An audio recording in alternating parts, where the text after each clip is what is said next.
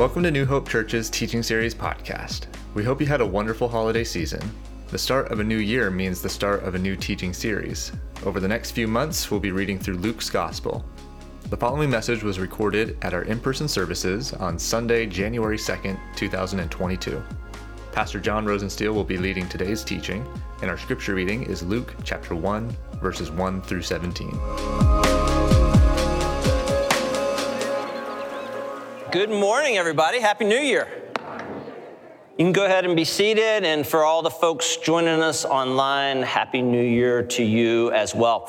We live in a world, I'm sure this is not a revelation, it's just an observation, that is getting noisier and noisier and noisier. I did a little research for you. I'm sure you're grateful, but you start to lose hearing. Your hearing is actually hurt and affected above 85 decibels. So anything above 85 decibels, medical science tells us, will deprive us of hearing and harm our hearing. So a couple noises around us. An alarm clock that woke some of you up this morning is 80 decibels. That's right short of hurting your hearing, just enough to get you out of bed. A leaf blower. Does anybody else have neighbors that blow leaves at like 7 a.m.? Just the bane of my existence. A leaf blower is 105 decibels, so that will hurt your hearing. A car horn, 119 decibels. A rock concert, we haven't gone to many of those lately, 120 decibels. Now I was thinking about my own life, what is noisy historically in my life, and children are noisy, amen? Like babies, I'm helping prep some of you, if you're gonna have babies, you're thinking about that, or you have them right now, I'm gonna give you a parent hack. And here's my parent hack, a baby's cry is 130 decibels. Right? That's not a surprise. That's louder than a rock concert, like right in front of you. And I learned as a parent, I started carrying earplugs in my pocket. And the other parents do this. It probably sounds really heartless, but it just kept me calm. As soon as they started losing their minds, I'd stick the earplugs in and just smile at them. And it's great. It's a parent hack. You're welcome. Dog bark. We have two dogs. The dog bark is 120 decibels, and we have two of them. It's like stereo every time the FedEx guy comes. Just losing it. Our world is getting noisier and noisier and noisier. Even under the water, scientists tell us that whales and dolphins are being disturbed by naval sonar, which is 235 decibels. It's super loud. So it's just a noisy, noisy world.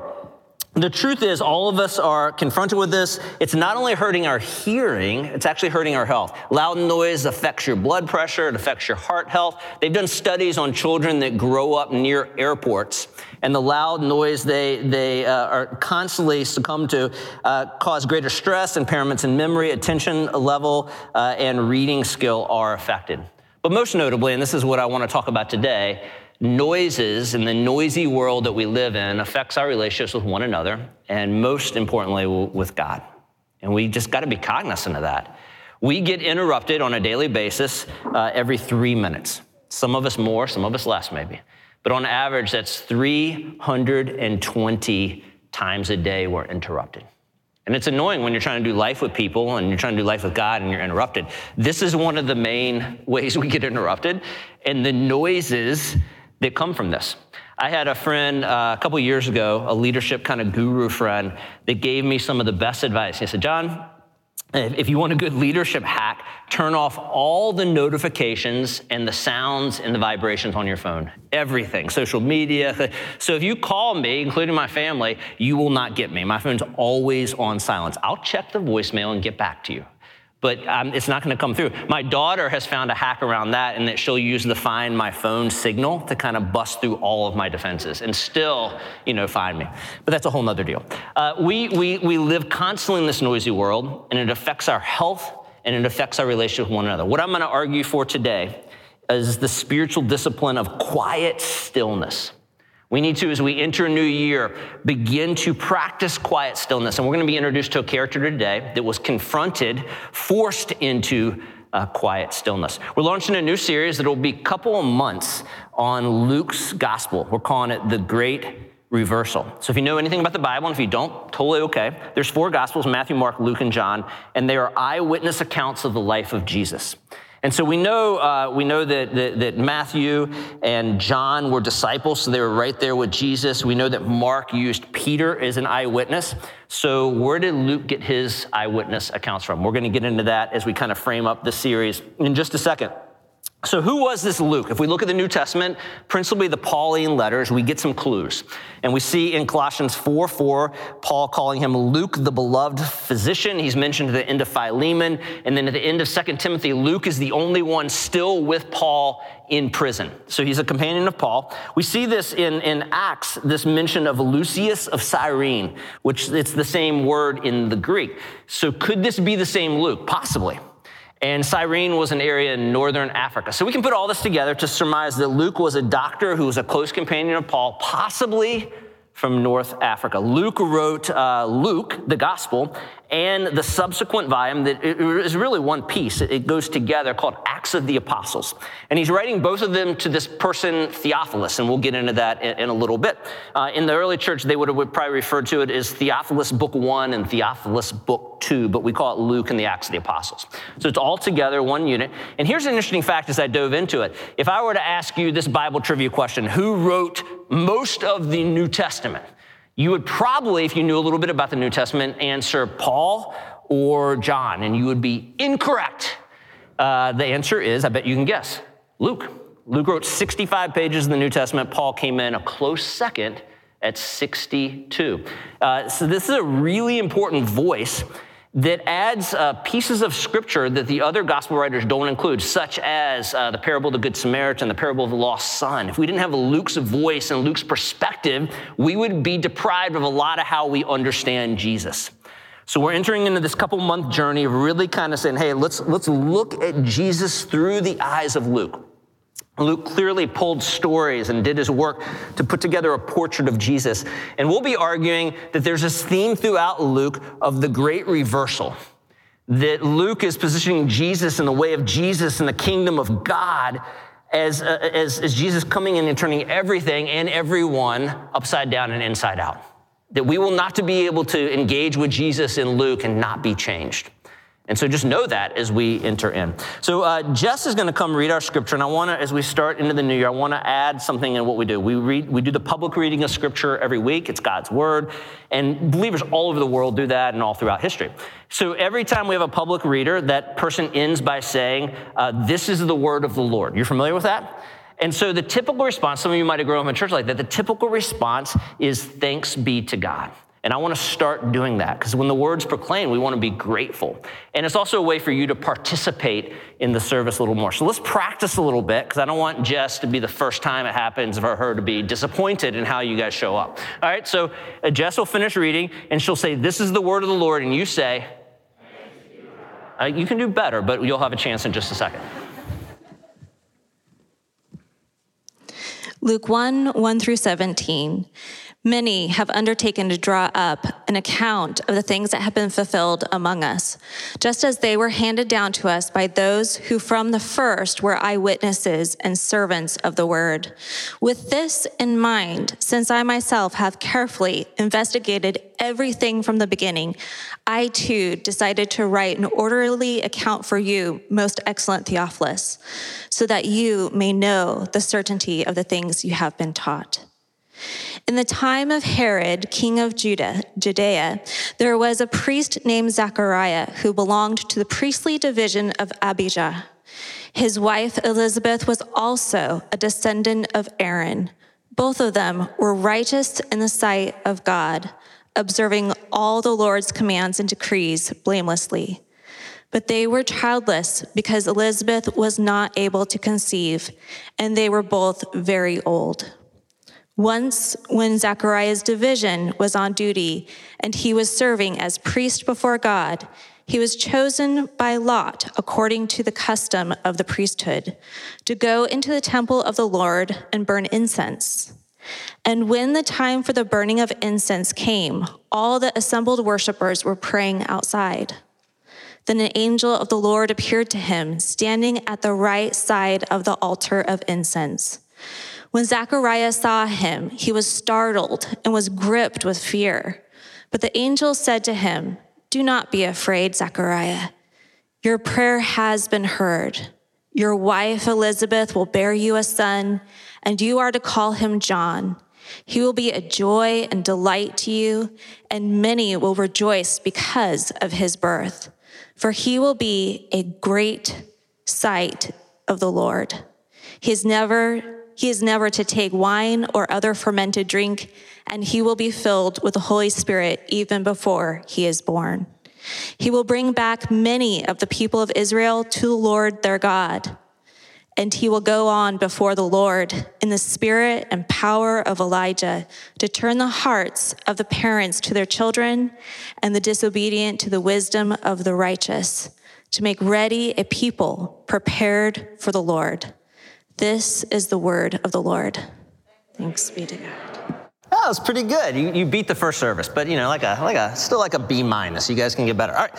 So if you have your Bibles or you have them on the phone, it's really good to have them out, though, because we're going to be working our way through the first chapter. The way Luke puts together the first chapter is we have these two characters, primary characters, Zechariah and Mary, the mother of Jesus. So we'll get to Mary next week, but they're broken up. So we're going to kind of tackle Zechariah today and come back and get Mary next week. So we'll be bouncing around a little bit. So it's good to have Luke 1 open in front of you.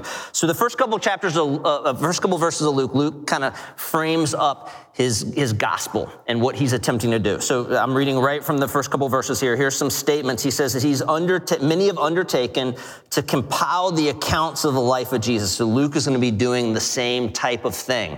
So we know that Mark's gospel, when Luke is written, Luke wrote, 45 to 60, 80, somewhere in that stretch, so that Mark's gospel was already out there. Matthew's gospel was probably already out there. But we know the early Christians had lots of oral stories they passed on, lots of written creeds and songs. There's tons of stuff. And we have the four gospels, but we know there's a lot more stuff out there we don't have access to.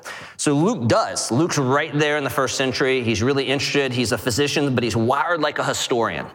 So he's gathering all this stuff, all these traditions, all the other gospels. He says he's taking them from the first eyewitnesses. So Luke was not an eyewitness, but he knows the apostles. They're around, they're alive. He's friends with them. He's hanging out with all of them. And he's collecting, like a good historian, all the eyewitness accounts of the life of Jesus. He says, I'm carefully investigating everything from the beginning to give, he says, an orderly account of the life, death, and then resurrection of Jesus. This is not a novel.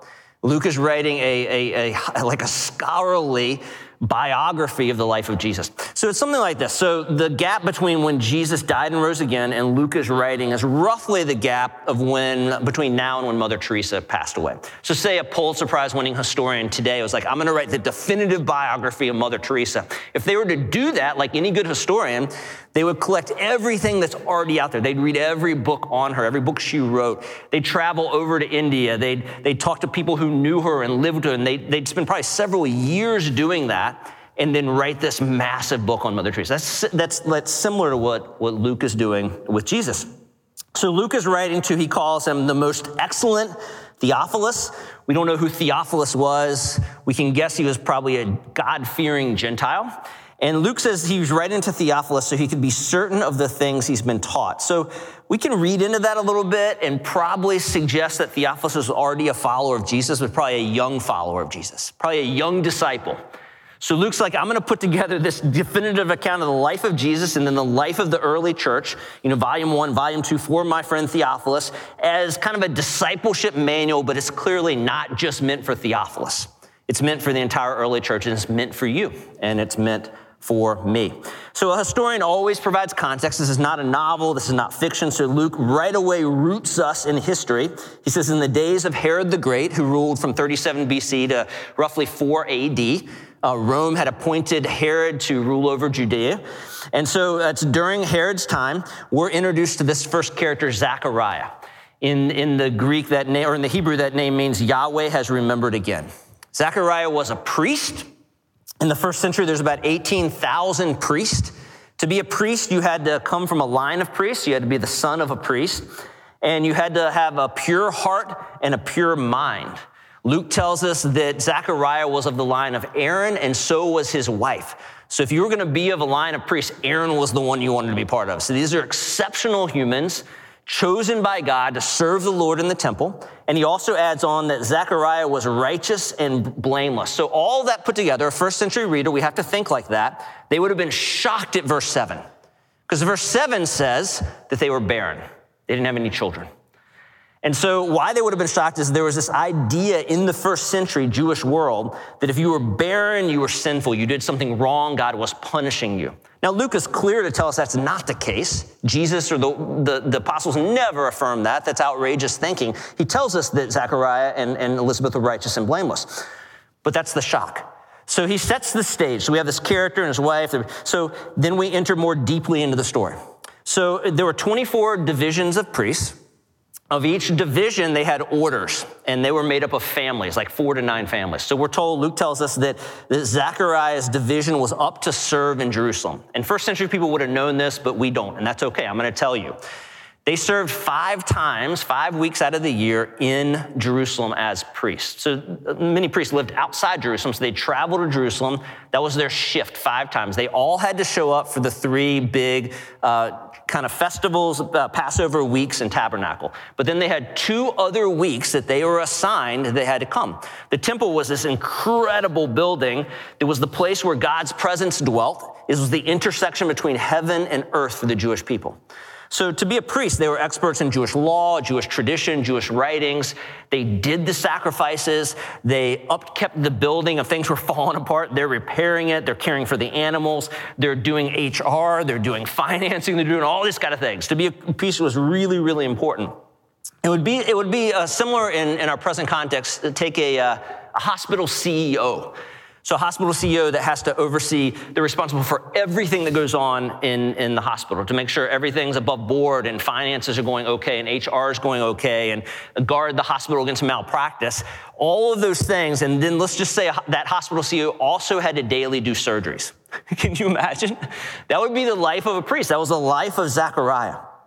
Every day in the temple, people would come who lived in Jerusalem and outside if they were visiting, and there would be 2 incense offerings. In the morning and in the evening. So the incense offerings were held in the holy place. I think we have some pictures coming up of the holy place. And that's the room right beside the Holy of Holies where God's presence dwelt. And only once a year could the high priest go into the Holy of Holies. So the holy place for most priests, regular priests, were the closest they would ever get to the presence of God. And yet not everybody got there. It was a lottery system. So throughout the life, they would choose, and like one priest would get to do the incense offering. Well, Zechariah had never done it because once you got it, your name was removed from the lottery. So you only did it once. So picture this. Zechariah is an old priest. He's like near retirement. If they did priest retirement, I don't know. He's near the end, and his name gets chosen. Imagine, just feel the excitement that he's feeling. This is what he dreamed about. His grandfather and his father told these stories, and he's dreamed of this, and he's probably feeling shame because his name's never been chosen, and it's today. And he studied his whole life for this. And it's probably evening prayers, because we're told later lots of people were gathered, or evening offerings. Lots of people were gathered for prayer. It happened at the same time. So it's game time. So 5 priests would be part of kind of the unit, but only Zechariah would go in, and the other priests would kind of prepare the holy place, prepare everything, and then Zechariah would walk in, and it's him and the Lord. And he'd offer on behalf of the people this incense offering. I think the picture came up, put that back up. You see the incense coming up from that weird looking table there. That's the deal. So picture it, Zechariah walks in, there's the incense offering, and we're told, Luke tells us, that there's an angel waiting. And Zechariah's probably like, is this normal? Nobody ever talks about this. There's an angel part of this. It's not normal.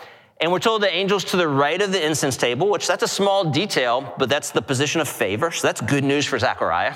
The angel's not there to smite him down. It's a good news, but the angel's right there. And the angel tells him, Zechariah, your prayers have been answered. And what does this mean? We don't know exactly what Zechariah's prayer life was about, but we can guess 2 primary prayers. For a child, probably especially for a male, no offense, ladies, but Zechariah wanted a male to pass on the priestly line. And then for the redemption or the restoration of Israel. We know that prayer was prayed all the time. Well, which prayer is the angel talking about? Well, both, because we're told that a son is coming, this son John, and we're given words about John, who this person would be. And the son is named John. He'll bring joy to many. He'll be great in the sight of the Lord, filled with the Holy Spirit before birth. This whole section that Jess read, if you get into the Hebrew scriptures, it's drenched with references to prophets. Elijah, Samuel, Malachi, Isaiah are all referenced. So what the angel's saying is like, a boy is coming. Your prayer has been answered. And that boy is going to be a prophet. That boy will prepare the way for the one everyone has been waiting for, who will be the redemption of Israel, Jesus. So really good news. How did Zechariah respond? Well, we're told initially when he sees the angel, he's scared, which is the typical response in the Hebrew scriptures and in Luke's writings. When people see angels, they're freaked out. And so Zechariah was. But how did Zechariah respond to this incredible news? Let's continue reading in verse 18. Zechariah asked the angel, "How can I be sure of this? I'm an old man and my wife is well along in years." The angel said, "I am Gabriel. I stand in the presence of God, and I've been sent to speak to you and to tell you this good news.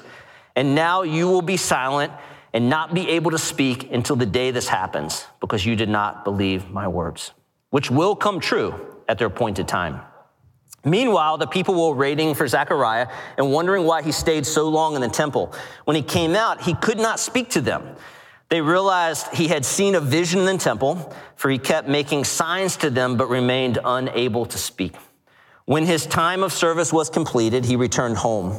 And after this, his wife Elizabeth became pregnant and for 5 months remained in seclusion. "The Lord has done this for me," she said. "In these days, he has shown his favor and taken away my disgrace among the people." So how did Zechariah respond? This blameless and righteous priest that had been praying for a child and praying for the redemption of Israel, and the angel finally shows up and says, "Yes, your prayer's answered." Well, Zechariah responds with doubt. He says, "Really? Have you noticed how old I am and how old my wife is? Like, is this really happening?" And we don't want to blame Zechariah. I don't want any judgment on him. I would have probably responded the same way. And maybe you're a godlier person than me, but you probably would have responded the same way. There's a great piece of poetry called Zacharias and Advent by a Filipino poet, Francisco Albano. And let me read it to you. I think it captures where my heart would be at. "Imagine this man, a priest no less, not believing an angel. No life comes from barrenness," he told himself. "Imagine this man of a temple of holiness, imprisoned in his scientific, rational mind, dumbfounded by old Elizabeth's grace-filled tummy." Isn't that an awesome phrase?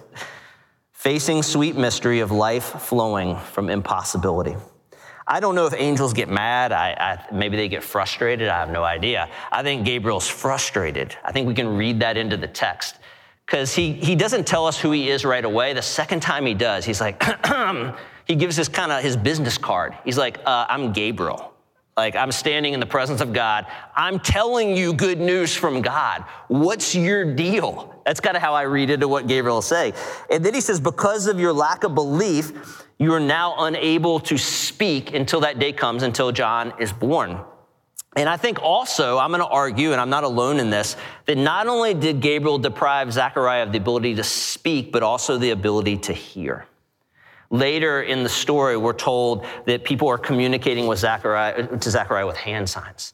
So I think it's likely that Gabriel deprived Zechariah of the ability to speak and to hear. He put him in a total state of silence. So Zechariah emerges. It's been a long time. The people are busy. They're waiting for evening prayers. They're waiting for the incense offering. They're all checking their watches, like, what is up with this guy? And he comes out, and it's quickly apparent that something phenomenal, something supernatural has happened. And Zechariah is doing the best he can to communicate. But then he just takes his place in line. And the priest at evening prayer after the incense offering would stand on the temple porch and typically give the great blessing over the people from Numbers 6:24 through 26. "The Lord bless you and keep you. The Lord make his face shine upon you and be gracious to you. The Lord turn his face towards you and give you peace." I don't know what Zechariah is thinking at that moment. He can't hear them. He can't speak. He knows what they're saying as he sees their lips move, because he's been part of this for a long time. He knows the blessings deep in his heart. I think it's possible, even though he's probably dumbfounded and bewildered a bit, that he began to crack a smile. That he began to realize this great promise that God will make his face shine on us and be gracious to us and turn his face towards us and give us peace is coming true in his midst.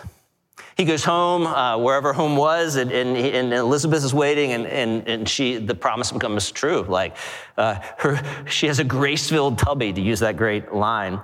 And her response is the exact opposite of her husband's. She says, "The Lord has done this for me. God has shown me favor and taken away my shame.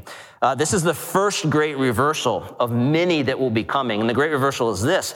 A first century reader would have expected the godly male priest to be the one who believed and the woman to be the one who doubted. No offense, ladies, don't glare at me. I'm just telling you what the first century expectation would have been.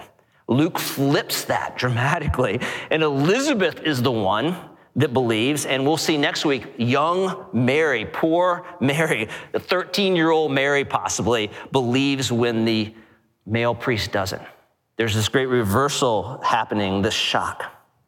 In 2015, Microsoft endeavored to build the quietest room in the world and succeeded. They endeavored to build a room about the size of a nursery. It took them 2 years, and they wanted to make it 99.99% noise-proof. I'm told that you take the quietest bedroom, and it's 600 times quieter. The Guinness Book of the World Records has declared it the quietest room in the world. The scientists who created it joke that it's the room where sounds go to die. I'm told it's so quiet, I did a little deep diving on this, really interesting, that when you're in it and they close the door and seal it, that you can hear your heart pumping and the blood pumping through your veins. And this is really creepy. You can hear when you walk and move, your bones grinding. Isn't that creepy? I mean, I'm all for quiet spaces. That's a little much. Here's what I want to put forth to us today as a community, as we launch into this new year. In a world that's noisier and noisier and noisier, here's what I want to put forth from the life of Zechariah. In quiet stillness, we hear God. In quiet stillness, we hear God. That's what I want to go after at the tail end of this message today. I'm convinced Zechariah lived a really, really noisy life. It was full of interruptions. We know this from the life of a priest. He returned home, and as a priest, he would have been the leader in his community. He would have been like the mayor. He would have been the spiritual leader. He would have been like the pastor, and he would have been the legal leader. He would have been like the lawyer. Can you imagine if your role in your town was pastor, mayor, lawyer? The line out your door each day of complaints. And on top of that, in small communities, people talked like they do now. What's going on with Elizabeth and Zechariah? Like, what did they do wrong? Why are they barren? That chatters everywhere. Just a noisy life filled with interruptions. And as much as his job was to hear God, he had lost the ability to hear God because his world was too noisy. There's muscles that atrophied. He didn't have the space and the quiet stillness to hear God. So when ironically, he's finally alone and quiet in the holy place, probably one of the few times in his life he could hear God, he does hear God and he doesn't believe God because he has not been in the practice of hearing God. He hasn't given time and space into the daily rhythms of his life to hear God and believe God. He had lost that ability. And he didn't have the quiet stillness he needed to literally hear the God who whispers. So that when Gabriel came, he says, "Are you kidding me?"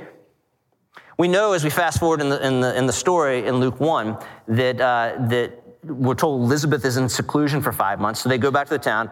Zechariah can't really do his duties. He can't fulfill those things. He can't speak. He can't hear. So I picture them just kind of like most of us were during COVID, right? Just at home.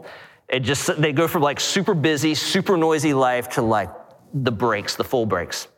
And in that time, Zechariah remembered. Zechariah recultivated the ability to hear God. So that when John is born and the people come to him, and they say, "Zechariah, like he has to be named after you. That's how we do it. He's in your priestly line. This is a great story." Zechariah asks for something to write on, and he writes, "His name is John." And he's able to hear and speak again. During his time of quiet stillness, Zechariah redeveloped the ability to hear God. He also wrote songs, and we have one of them. We have a song from Mary we'll look at next week, but here's Zechariah's song. This is what came from him being in months upon months upon months of quiet stillness. "Praise be to the Lord, the God of Israel, because he has come to his people and redeemed them. He has raised up a horn of salvation for us in the house of his servant David, as he said through his holy prophets of long ago. Salvation from our enemies and from the hand of all who hate us, to show mercy to our ancestors and to remember his holy covenant, the oath he swore to our father Abraham, to rescue us from the hands of our enemies and to enable us to serve him without fear. in holiness and righteousness before him all our days. And you, my child, will be called the prophet of the Most High, for you will go on before the Lord to prepare the way for him, to give his people the knowledge of salvation through the forgiveness of their sins. Because of the tender mercy of our God, by which the rising sun will come to us from heaven, to shine on those living in darkness and in the shadow of death, and to guide our feet into the path of peace. How in the world did this man go from encountering an angel face to face in the holy place and not believing to writing that? Months of quiet stillness, months of no distractions and no noise to hear the voice of God. Also, his heart was changed. We're told that when Zechariah saw the angel, his first impulse was fear. That's the first impulse for a lot of us in life. But what does the song say? That because of Jesus, he will be enabled to serve God without fear. Not only did he hear God and believe, but he was transformed from the inside out. You may say, John, I feel like you're taking one little piece of this story and making too much of it, this quiet stillness thing. Okay. Well, let me just share with you that the quiet stillness is not just a random footnote in the story. It is an absolute essential biblical theme. The Shema, the most important passage, even today for Jewish people. In Jesus' day, they would pray in the morning and night. Faithful Jews do that today. It comes from Deuteronomy 6:4. The first word of the Shema is Shema, which means hear. Hear, O Israel, the Lord our God, the Lord is one. One of the most important commands in the Hebrew Scriptures is to hear and listen. So hard to do that in a noisy world. 1 Samuel 3, young Samuel, his mom gives him to priesthood, and he's there, and Eli, the high priest, and 3 times in 1 Samuel 3, he gets up thinking Eli's calling him, and he's like, it's the middle of the night, boy, go back to bed, I'm not calling you. Then the 3rd time, Eli realizes what's happening. He knows that God's speaking to young Samuel, and he gives him this incredible prayer. He says, go back, and if you hear him speak again, just say this, speak, Lord, for your servant is listening. The prophet Elijah, running for his life, scared for his life, holed up in a cave. He thinks God's going to speak to him in the fire. He didn't. In the earthquake, he didn't. In the wind, he didn't. And God spoke to him in a whisper. God whispers. God's not going to compete against the noise in my life and your life. One of Jesus' favorite sayings was, whoever has ears to hear, let them hear. Jesus practiced this. Can you imagine how busy and noisy Jesus' life was? Once his ministry starting, thousands of people clamoring around him, the disciples always bickering and talking, and people wanting to be healed, and distractions and noise. And yet we see this in Luke 5, 15 and 16. We'll get to this story. Yet the news about him spread all the more, so the crowds of people came to hear him and to be healed of their sicknesses. But Jesus often withdrew to lonely places and prayed. Paul to the church at Thessalonica, make it your ambition to live a quiet life. The prophet Isaiah proclaims that quietness and trust is our strength. The prophet Habakkuk says, the Lord is in his holy temple. Let all the earth be silent before him. It's not a footnote. It's not a minor deal. The pursuit of quiet stillness as a regular rhythm in our life is absolutely essential if we want to hear God. And we so desperately need to hear God. Amen? One of the most remarkable people I've had the privilege of meeting is my friend Dieter Zander. I first encountered Dieter at a massive conference of thousands of people in Chicago back in, early 2000s. I was a young pastor, and I was prone to be swayed by the cool, popular, hip other pastors, and Dieter was certainly one of those. I remember the moment he came on stage to lead worship without a sound. He sat down at the piano, and it was like the Holy Spirit descended on the group. I was like, who is this man? And I began to follow him, and he led this massive ministry of 20-somethings. Thousands would come, and he was this incredibly gifted worship leader and communicator and writer. He went on out to the West Coast to lead a massive church. It was kind of like if you wanted someone to hold up as the poster child of really cool, hip Christianity, it was Dieter. Anything Dieter touched turned to gold. And as a young guy, I was like, if I could be anybody, I'd want to be Dieter, which I know now is foolishness, but I was a young guy. I kind of lost track of him, and there's a reason for that. I came across a story a few years later that startled me and shook me and continues to shake me deeply, to be honest. In 2008, I think February, Dieter had a massive stroke in the middle of the night. And he went into 6 days of coma. And when he came out of it, he says he has what doctors call aphasia. And aphasia is when you're totally yourself in your head. You're still creative, you're still all the things that you were, but you can't get words out. You can't communicate. He said it was like being in solitary confinement in his own head. He had lost the ability of the right side of his body, so his magnificent piano player, he'd never be able to do that again. And he said he was just laying in this bed, cut off from the world. And then he said he at the deepest parts of desperation, he remembered that great psalm from Psalm 46:10, "Be still and know that I'm God." And he said despite all the challenges, he had this deep, profound sense of God's presence with him that has never left him. He worked really, really hard over months, over years. He regained, a good bit of his ability to walk and to function. To this day, he really struggles to talk. Like you can see as you're talking with him, you got to be patient because he's got the word. He wants to say it. It doesn't always come out right, but he's worked hard to get where he's at. He worked to a point where his first job back was a volunteer school crossing guard because he said he could do that and he wanted to do something to help. And then he landed a job at Trader Joe's where his job was to show up at 4 a.m. and break down all the boxes, and there would be spoils of food left over that he would then get over to Salvation Army. He had been stripped of everything that he knew, but he was in the process of it discovering this deep, intimate relationship with God that he never had in his noisy world. This is what he writes. He said, "My kingdom used to be a stage, a microphone, a piano, and an audience of thousands. My kingdom was a performance, a show, a sham, and then came the stroke. Now 5 days a week, I arrive at Trader Joe's in the dark, hours before the sun cracks the horizon. I push my mop up and down the aisles, and I sweep my broom into corners to collect the debris from the day before. The store is quiet and empty. There is one audience in this kingdom, and that's okay, because I'm not performing. There's no stage Dieter here, no Superman seeking to wow the masses with feats of spiritual strength. I'm just me, just Dieter."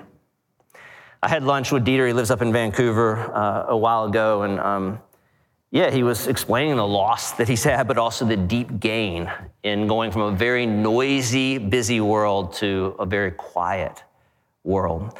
He taught himself to shoot photography because he could do that, and he's incredibly gifted. And then he taught himself to paint, and we walked over to his studio, and he showed me some of the stuff that he was working on, and it's just incredible. And he said, "John," he said, "all those years of the stages and the noise and the people," he said, "that whole time I worked for God." But he said, "Now, John, I'm God's friend." He kind of got teary, and I got teary. And that's why he calls his stroke, and this is incredible, a stroke of grace. Now, I think this quiet stillness is absolutely essential in our lives, because if we don't hear God, what are we doing? What are we doing? And I hope it doesn't take an angel coming down and depriving me of the ability to hear and speak for that to happen. I hope it doesn't take a stroke of grace for that to happen. I don't think it has to. I think it takes the radical commitment to say, I'm going to be the type of person that's going to step out of a noisy world on a regular basis and give my Creator and my Redeemer space to not fight the noise and to speak to my heart. And I want to challenge you and give you something that I do in my life to begin to practice. We're at that time of the year where everybody's doing New Year's resolutions. I'm not advocating for that. They fail to a colossal extent. Just step into this practice as much as you're able.